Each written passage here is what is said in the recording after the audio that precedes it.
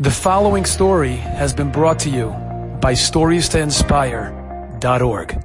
I once had a Talmud years ago, and he came over to me once and he said, I don't know, you don't know too much about me, but let me tell you something. He says, and he looked like a very normal, fine, he was athletic. He says, the worst day of my life was the best day of my life. I said, what do you mean? He says, when I was in high school, I was a superstar athlete. I had an arm that could throw a ball across a football field.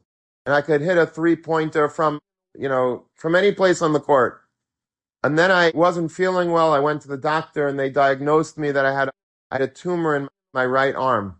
And the doctors examined it and they said, we have no choice. We're going to have to amputate your arm. And it's always horrible, obviously, such a thing. Can't even fathom it. But he says, for me especially, because I was so athletic and that was my whole thing. My whole life was my sports. So for me especially, it was very, very, the diagnosis was Emunah. Anyway, but they gave me a day that I was supposed to come back to the hospital for the surgery. And before they did the surgery on that day, they took an x-ray, they took a CAT scan, and they realized that it wouldn't even matter if they did surgery because the cancer had spread throughout half my body. So it's like it didn't pay. So instead they gave me intensive chemotherapy, he says, and the chemo worked.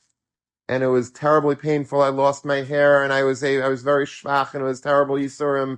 But a year later, I got out of it.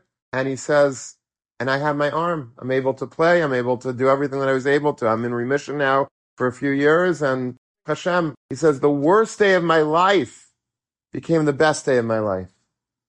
That's Mamash what Rabbeinu Yonah is saying. That's his chazal. Mole yashavti b'cheshech lahaya arli. If I didn't sit in that darkness, I wouldn't have had the light. The light of my life, the hope, the bitachon that HaKadosh Baruch Hu invests in us comes from the darkness. HaKadosh Baruch Hu, it's hard to imagine when we're in such low matzavim that there could be any Yeshua from this terrible thing, but it happens. It happens time after time after time. If you look back, sometimes the worst times of your life really end up being the best times of your life.